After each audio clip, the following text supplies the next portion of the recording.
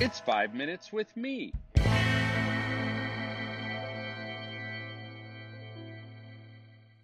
Hey ho, welcome to 5 Minutes with Marco.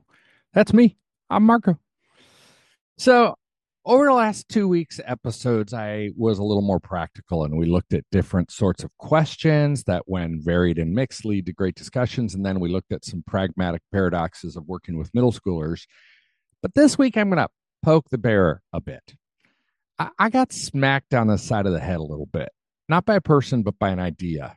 It wasn't a light bulb thing like a great new idea or an aha, but more of a what if that's true? I've been harping for years, as many of you know, on the need for change in youth ministry. I think we're using 1980s approaches, values, mindsets, and methods to try to connect with teenagers in the 21st century. And often it's not working, or at least it's not working like it used to in the 80s and 90s. Sure, that's an overstatement. I'm an American after all, and overstatement is what we're best at.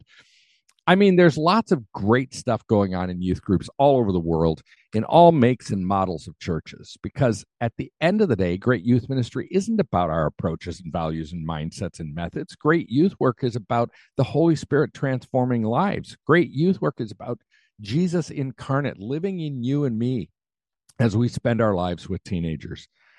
But we still have approaches, values, mindsets, and methods.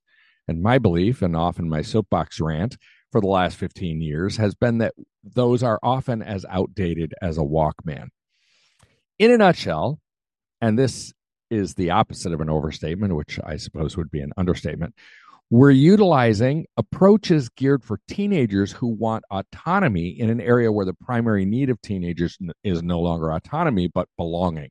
In other words, our youth groups are really good at creating homogeneous pockets of isolation with nifty games and spiffy age-appropriate teaching, but we sometimes suck at meaningful places of true belonging. Maybe you don't, but most of us do. I've written about this and spoken on it until I've gotten tired of hearing myself. I've pushed on the need for teenagers to have relationships with more adults in the church and to feel a sense of belonging to the whole church, not just the youth group. Otherwise, when they grow older in the youth group, they have zero connection with the church, and they either jettison their faith as a relic of their teenage years, or they take it private, living the next decade or the rest of their lives as free-range Christians.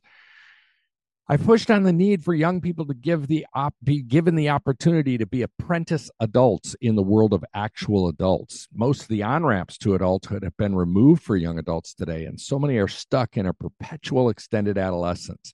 The only adults they ever have contact with are those who are paid to be with them or those who come into the world of teenagers and young adults. I've pushed on the need for teenagers to be given meaningful responsibility and expectation, both in the church, the community, and the home. Meaningful expectation and responsibility have been proven to be the linchpin in young adults stepping into adulthood.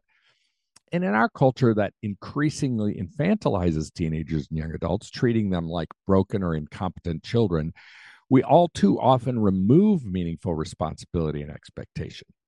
I've been pushing, not that I have all the future worked out in my little crystal ball, far from it. I think we need a few decades of risky and willing youth workers who will experiment and fail and put their salaries on the altar if we're going to move forward. But some time ago, a friend said to me, we need to move into a post-youth ministry era.